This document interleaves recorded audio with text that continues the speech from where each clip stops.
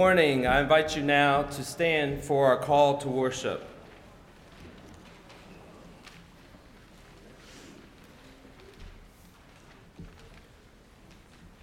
Come, all who seek to trust in God. We commit ourselves. Come, all you who delight in the wonder of God. We do not worry, but open ourselves to God's heart. Now turn with me to hymn number 2, Come, thou Almighty King.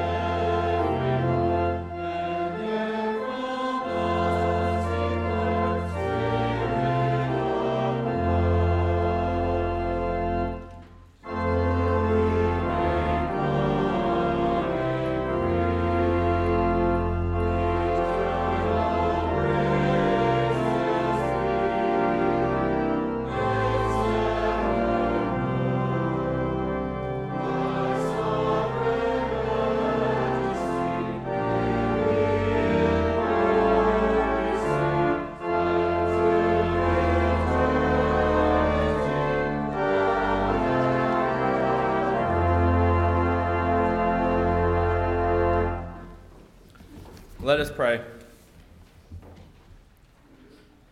Oh God, we are thankful for this time this morning as we come together as one body to worship you. We pray that you are with us this morning in our chaos, in our structure, in our woundedness, and in our wholeness, in our wandering, and in our steadiness. We pray that your presence is known amongst us this day. May your comfort and peace be realized. May your ways of love be practiced, and may your grace abound in us all. We pray this in the name of the Christ. Amen. Before we pass the peace, I want to acknowledge the existence of viruses and diseases in our lives. It is a season of flu, and with the rise of other dangerous diseases globally, I want to give you options. Many in our congregation may have lowered immune systems. So as you pass the peace of Christ this morning, if you are wary of any infection, please feel free to give a wave or an elbow bump or just to speak a word of greeting and affirmation to one another. We want everyone to stay as healthy as possible, and so please be mindful of the needs of the neighbors seated around you. Now, may we pass the peace of Christ to one another.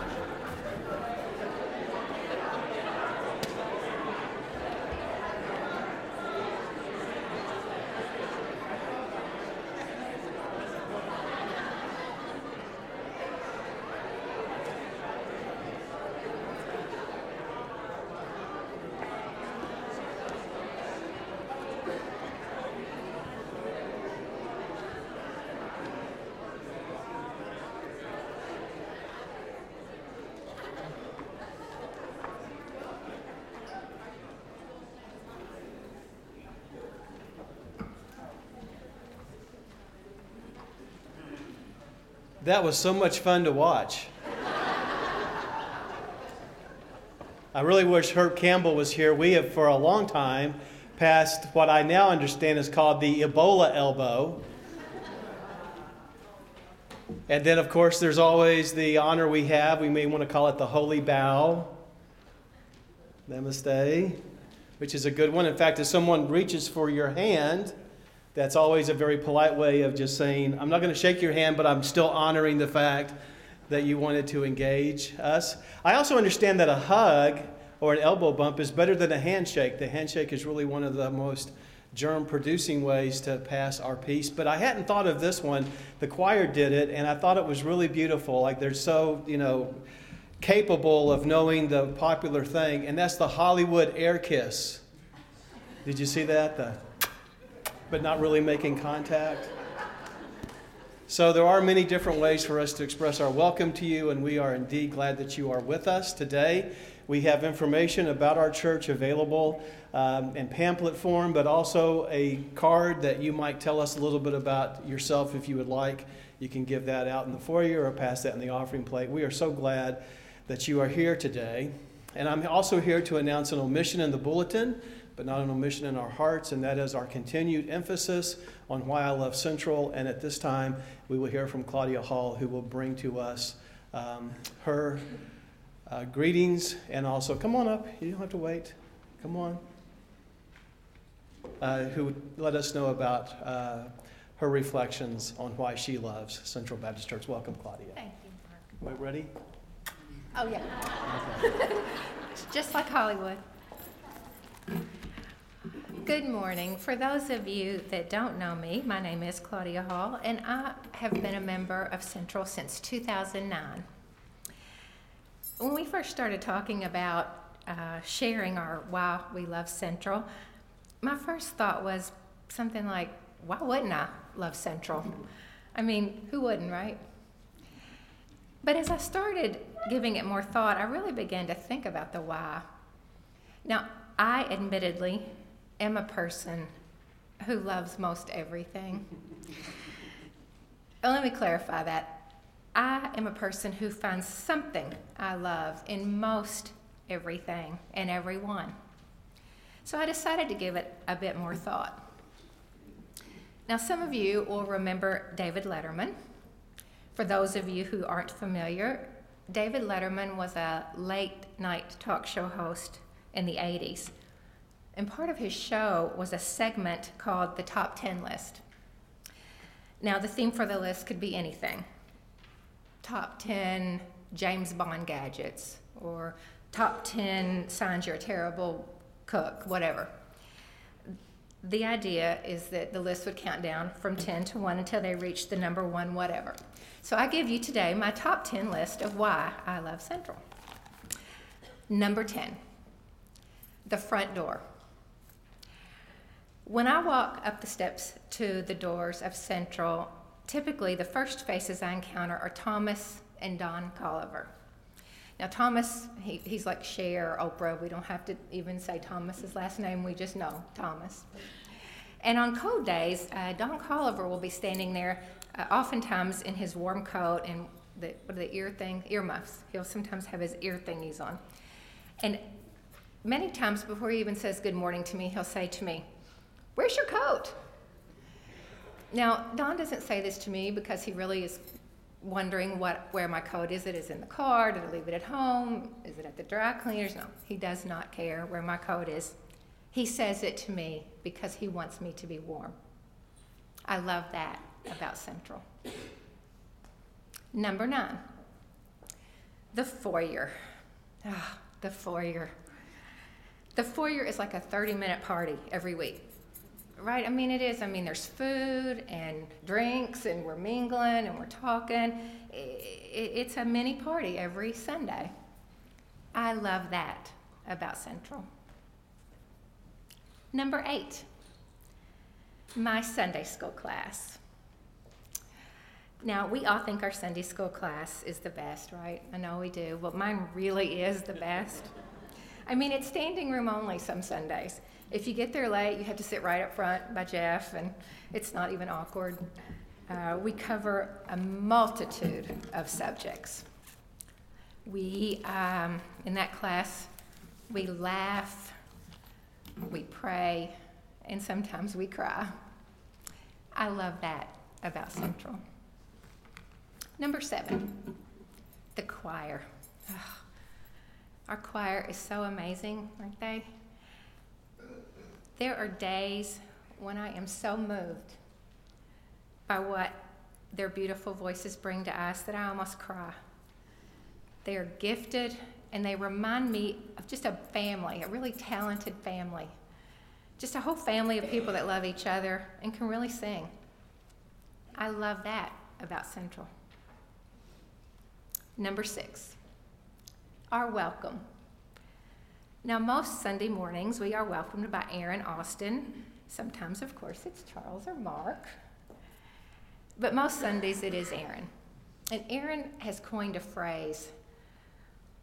Whether it's your first Sunday here or you have been with us for decades, we are glad you're here and you are welcome. That gets me every time. And it gets me because he means it. It's true, and we are all welcome here. I love that about Central. Number 5, I am a person who likes to talk. No kidding, I am. Over the years, very rarely.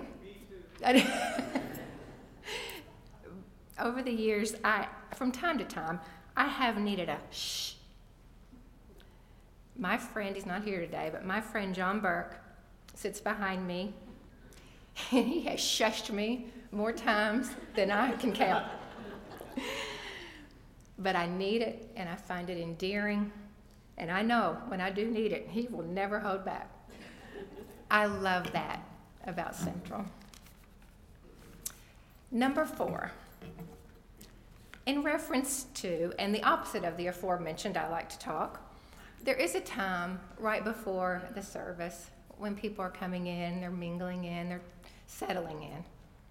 And oftentimes I will make eye contact with many people. Those times are some of my very favorite. No words necessary, just seeing each other, really seeing each other. For someone to know that I am happy they're here. And I know they're happy I'm here.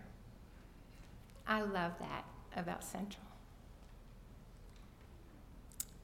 Number 3, there are several ladies in this church that mean so much to me. Many of them are old enough to be my mother. We have shared our lives. We have laughed together, cried together, prayed together. They have taken me into their hearts, and they are in mine. And I love that about Central. Number 2, Mark. Here we go. You're number 2. You're not number 1. You're number 2. Now, Mark will tell you that he brings to us what he brings to us because of us. And he's right. We are what we are because we walk this path together. Now, Mark can be demanding. He demands that we dig really deep and find our best selves. He asks us to find it in here and bring it out there to everyone that we cross paths with. I love that about Central. Number 1, the number 1 on the top 10 list of why I love Central. I should have asked for a drum roll here. The number 1 reason is really simple. It's all these things. It's all of you. It's me finding my best self here. Sometimes in the most difficult days, and surely in the most joyful. I know I have all of you beside me. It's knowing that on cold mornings, if I don't have my coat, it's okay. Once I get here, it'll be so warm, I won't even need it. Thank you.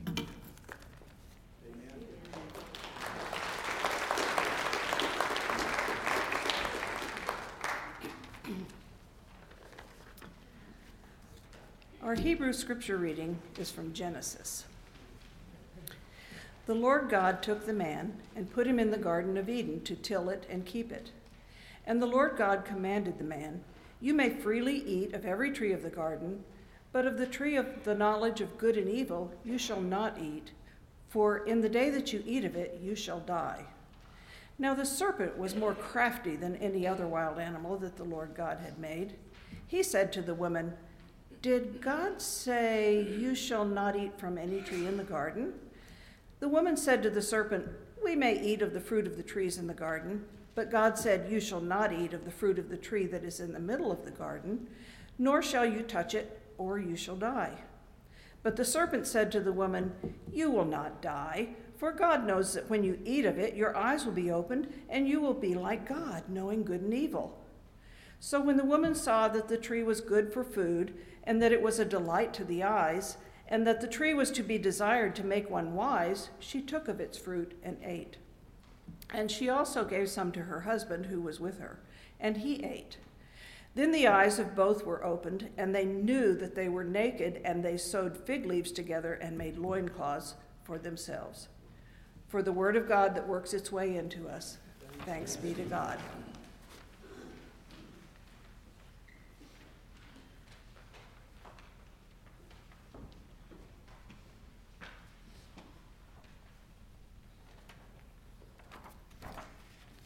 I invite you now to join with me in a time of confession, something that we often do during the season of Lent together.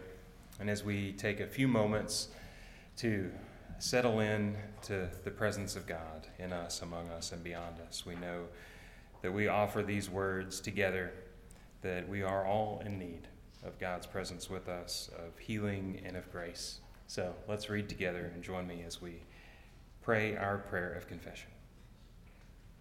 Inescapable God, we confess that we are often hesitant to come near you, for then you might see our faces twist in anger as we speak hurtful words.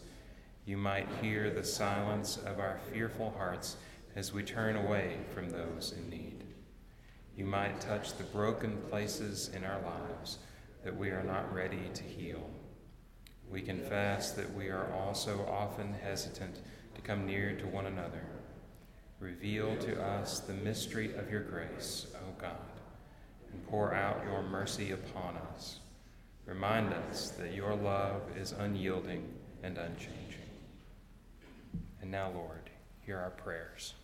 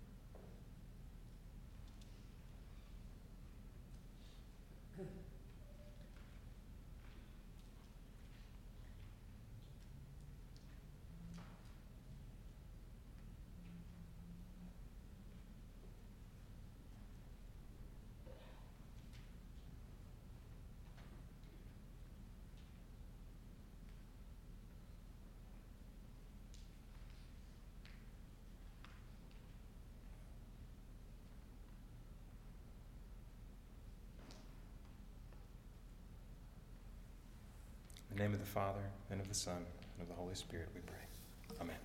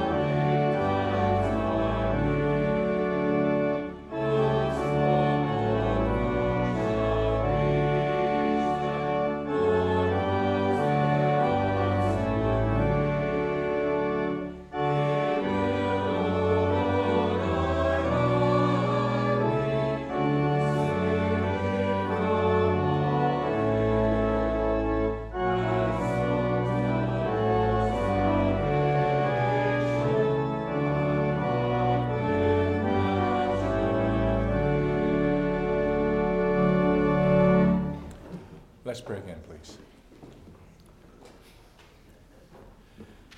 Dear God, the human tendency to do the opposite of what's right or what's best is heavy upon us. We try to hide our sin from you, even though there is no hiding our sin.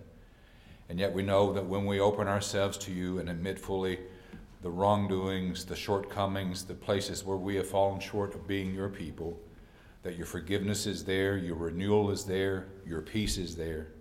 So give us the courage to always be willing to accept our part in what goes wrong, and then accept the responsibility for doing better the next time.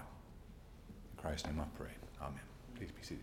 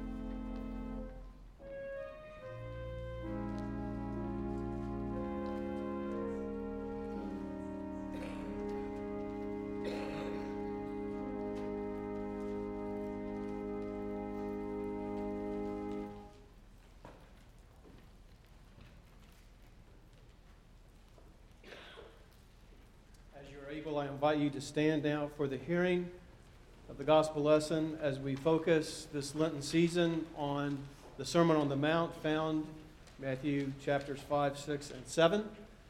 I invite you to not only hear these words today, but perhaps to ponder deeply this important sermon from our Lord during these 40 days of Lent.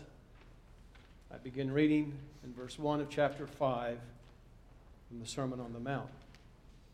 When Jesus saw the crowds, he went up the mountain, and after he sat down, his disciples came to him. Then he began to speak and taught them, saying, "Blessed are the poor in spirit, for theirs is the kingdom of heaven.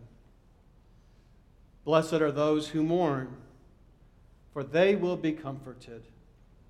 Blessed are the meek, for they will inherit the earth. Blessed are those who hunger and thirst for righteousness, for they will be filled. Blessed are the merciful, for they will receive mercy. Blessed are the pure in heart, for they will see God. Blessed are the peacemakers, for they will be called the children of God. Blessed are those who are persecuted for righteousness' sake, for theirs is the kingdom of heaven. Blessed are you when people revile you and persecute you and utter all kinds of evil against you falsely on my account. Rejoice and be glad, for your reward in heaven is great.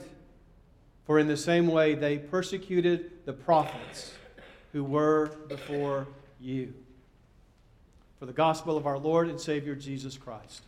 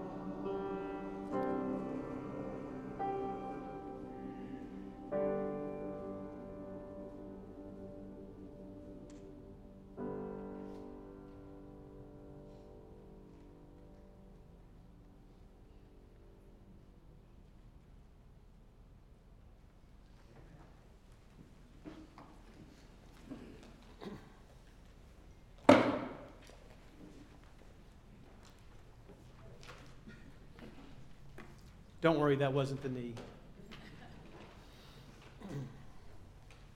Writing this week in the New York Times, John Meacham, author of the book The Soul of America, The Battle for Our Better Angels, and a person I heard speak in Nashville in 2017, and one I believe to be one of America's finest orators living. You may have heard him speak or remember him speaking at George Herbert Walker Bush's funeral at the Washington Cathedral. Anyway, he had this to say: I am a Christian, a very poor one, but there we are. But I am also a historian, and contemplating the beginnings of the story of my ancestral faith has led me to think about the uses of Jesus down through the eons. Yes, Christianity has been used as an instrument of repression, but in the living memory of Americans, it also has been deployed as a means of liberation and progress, which feeds the hope that it can be a force for good. Once more, throughout all of history, Christianity has been, option one, an instrument of repression, or option two, a means of liberation and progress. My purpose during this season of Lent 2020 is really a prayer, laying a groundwork to discern and resist option one, when Christianity has been employed for oppression, in order to embrace, celebrate, and renew a Christian faith that can set us free, all of us, all the people of the earth. In beginning, allow me to address what I'm terming "you better watch out" theology. A fear-based system, I think, underwrites many forms of Christian oppression. And even if you don't embrace this viewpoint, you know its chorus and you can sing its melody. And at the risk of having this song stuck in your head for the rest of the afternoon, here it goes. You better watch out. You better not pout. You better not cry. I'm telling you why God is going to get you. You see, the popular argument goes that there is this Old Testament God of vengeance. And even though we now follow the New Testament God of grace, we know what God is really like.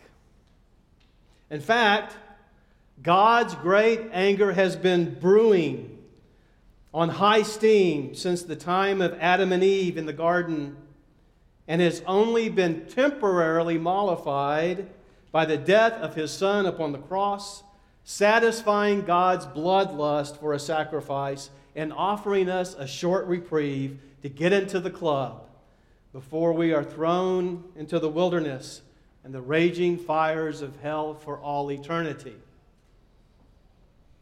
As I'm prone to say, there was a time in a Baptist church you could get an amen for stuff like that. Maybe you still can in some places. No. That's just the biggest expression of that. Now, you may have grown up on a steady diet of this sort of theology. A God who can't decide whether to love us or hate us, to accept us or condemn us, to lift us up or to stomp us out. And I'm suggesting one of the best things that you might be able to give up this Lent, if this has been something plaguing you, is an image of such a bipolar and ultimately abusive deity. A deity that legitimizes much of the violence we visit upon each other. And instead, Reaffirm, confess your devotion to the one true God, whose fundamental nature is unchanged, wholesome, healthy, consistent, orderly, and constant. Even our understanding of the mystery of the Trinity, God in three, affirms the equality that fundamentally exists consistently within God as Father, Son, and Holy Spirit, or Creator, Redeemer, and Sustainer, that Jesus, His human face, and His teachings are the clearest revelation we have of God's own fundamental self.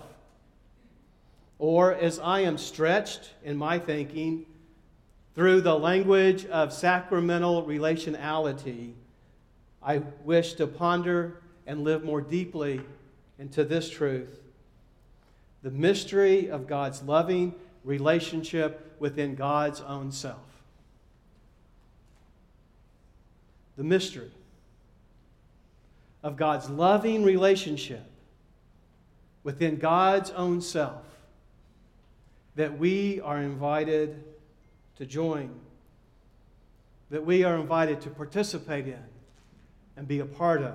A dance, mysterious, wonderful, heavenly dance of love.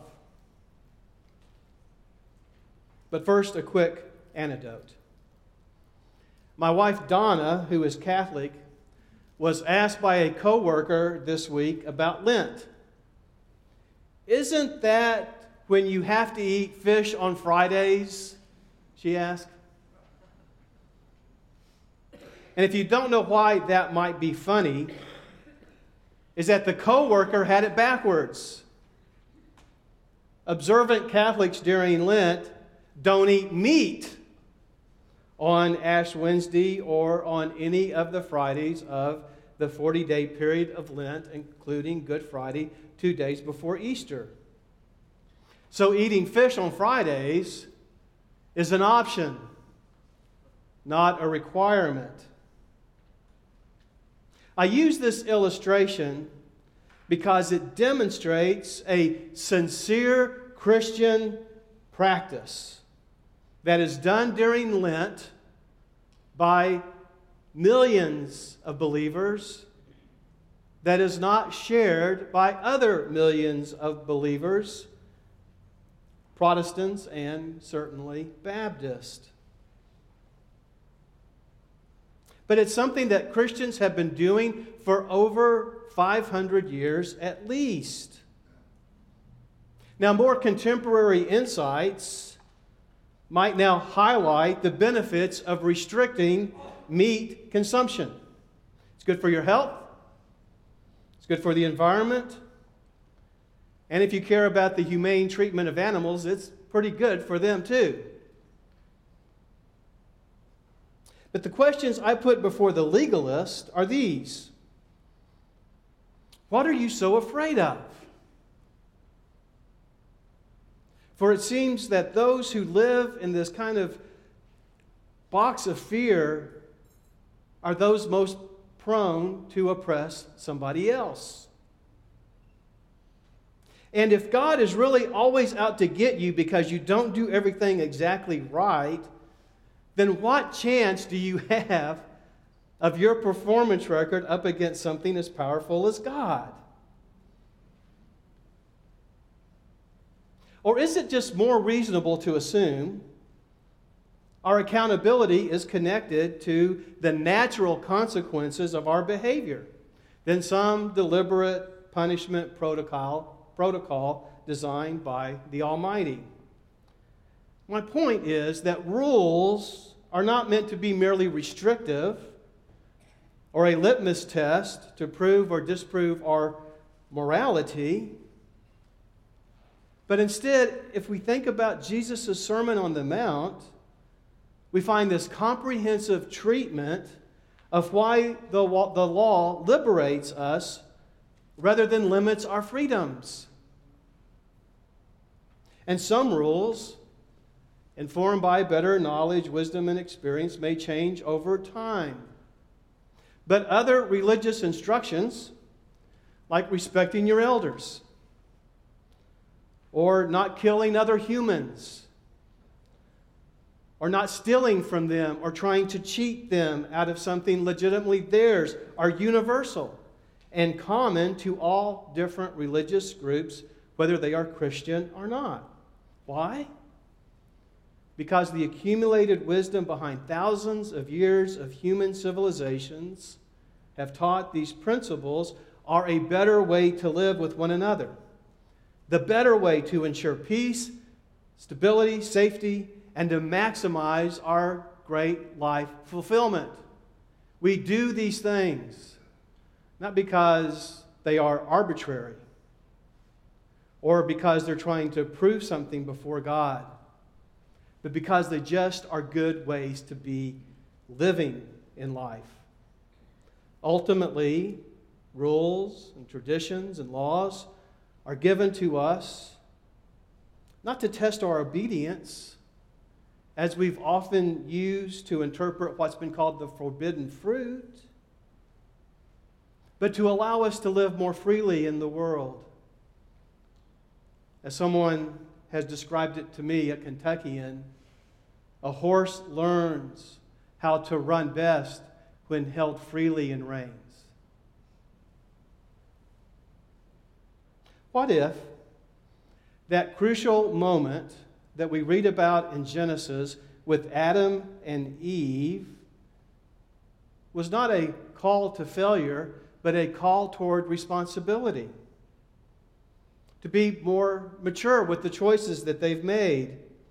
To move from shame over wrongdoing toward being responsible as true sons, true daughters, and true children of God, true children of God's.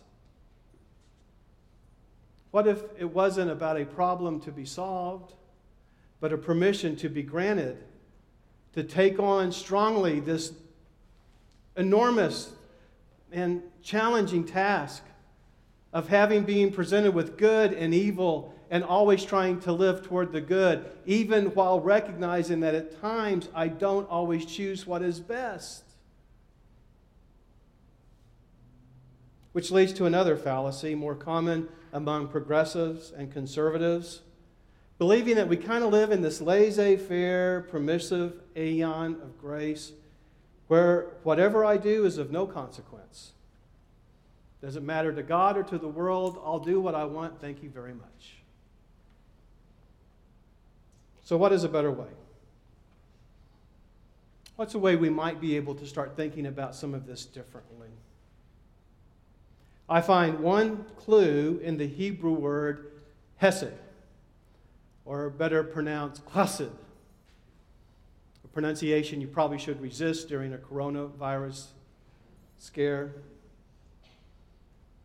But hesed is found over 250 times throughout the Hebrew Scriptures and is translated by such English words as steadfast love, the New Revised Standard Version, or goodness, or great loyalty, as we find in the contemporary English translation, or simply love, that we find in the New International Version. It can describe the deep loyalty and commitment between two individuals, like is so beautifully presented in the book of Ruth, to describe Ruth's incredible fidelity to her mother-in-law, Naomi. Or it can describe the deep loyalty and commitment between people or persons and God. When you keep your promises of commitment and especially seek to do something good for another's benefit without any concern for yourself, you are practicing hesed, love, loyal, committed, deep, permanent love. And it's this love that has been God's real project and plan all along since the beginning of time. Hesed love, true for Adam and Eve, and Abraham and Sarah and Hagar, don't forget about her, and Isaac and Rebekah and Jacob and Rachel, the judges, King David, the prophets, perfected in Jesus, hesed love, renewed by the disciples, including Peter and Paul and Mary. Yes, them too. And all of us. And while humans are capable of breaking Hesed, God never will. God's covenant of love and care and compassion and forgiveness and grace is consistent, insoluble, permanent, and eternal. And in a world of constant confusion and failure and oppression and abuse, I ask us to return over and over and over and over to this bedrock statement of faith. God is a God of Hesed love. It's hard to believe. It's hard to believe that our best way of living is when we seek to take care of ourselves rather than always seeking our own way. It's hard to believe that when I'm concerned about your well-being, I'm also concerned about my well-being ultimately. I mean, if there's anything a coronavirus might teach the world, is that we are all interconnected as humans in the same family. That we can't wall off one group against another. We can't even consider the treatment of animals to be something that is distant from us. How we treat the world, how we live with integrity, how we live carefully with one another has a rippling effect throughout all of life, across political boundaries, geographical boundaries. We are all part of the same family. We are all in the same boat.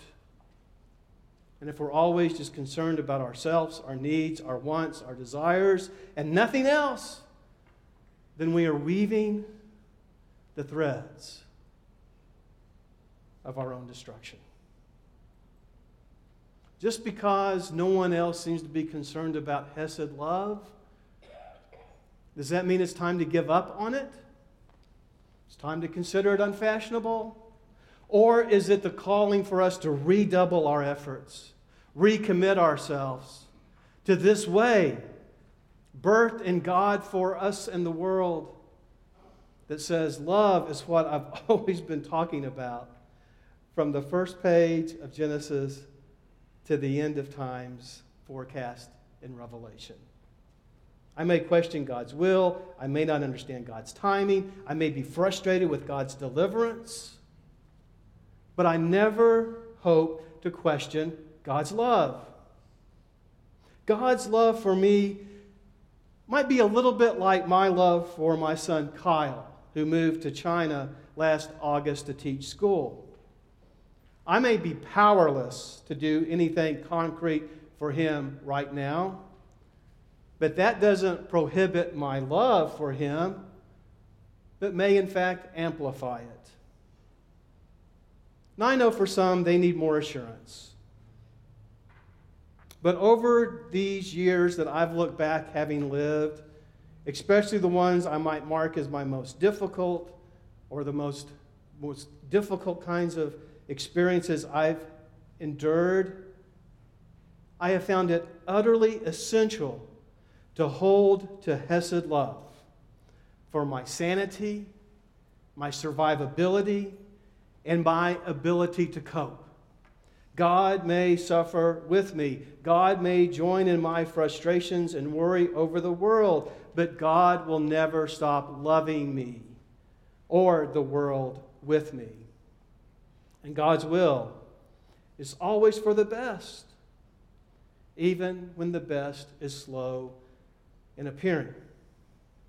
And so this Lent, this season, as we look through the life of Jesus toward Holy Week and crucifixion and resurrection, I invite you to enter into the mystery of love that exists in God's own relational self. For now, I conclude with the wonderful quote about doing good from Mother Teresa of Calcutta. She said, "To show great love for God and our neighbor, we need not do great things. It is in how much love we put into the doing of them that makes our offering something beautiful for God." It's not doing great things, but it's doing everything, even the little tiny things, with as much love as we can cram into it. That's a Christianity that liberates us, that sets us free. A Hesed love that transcends our worrying and allows us to know that even in something the world may judge as insignificant, it is great before God. There is a battle going on for our better angels. We are struggling as Americans for what is the nature of our soul. I ask and implore, whatever it is you do it with Hesed love.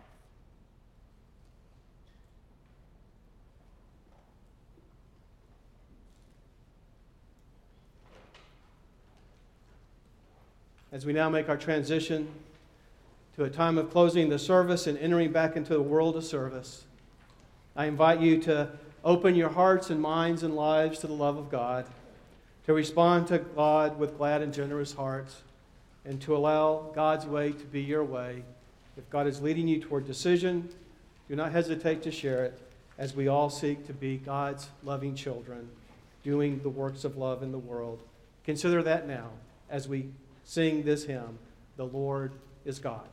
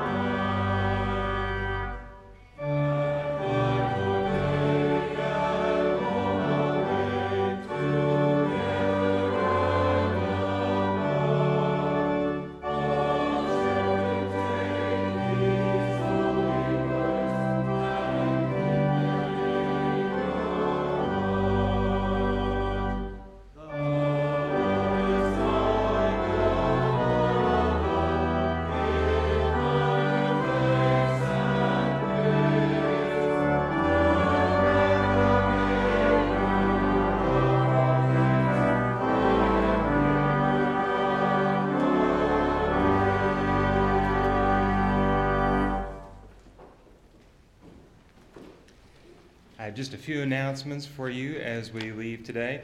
You'll notice in your news and notes some things that are going on this week. Especially we want to note the Habitat build on Saturday the 7th. Derek, correct me if I'm wrong on any of this.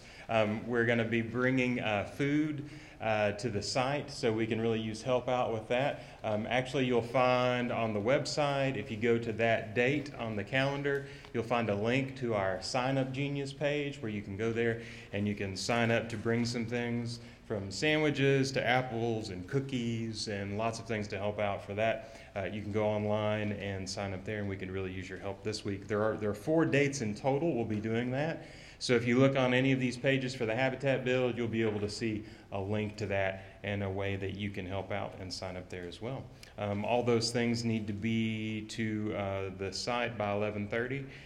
This is a great opportunity for us to join in with other churches in our community to help build a house and a home for this family. So we're excited and grateful to be a part of that good work. You'll also see that we have a couple of races coming up, one of which is the Shamrock Shuffle that will support Habitat for Humanity And then after that, the Flamingo 5K. So if you're wanting to get in a running habit or maybe just a brisk walking habit, you have those opportunities to help out wonderful causes as well. You can find out about that.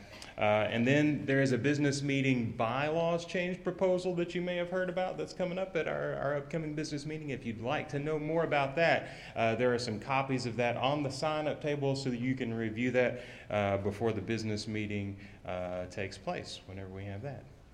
That's what's going on coming up. Thank you so much for being here. It truly is a blessing to be a part of this beautiful and welcoming congregation with each of you. Now, if you would, receive this benediction. As you go into this world, may you go with the love of our Creator, with the power and the grace of our Sustainer, and in the steps of our loving Savior. Amen. Go in peace.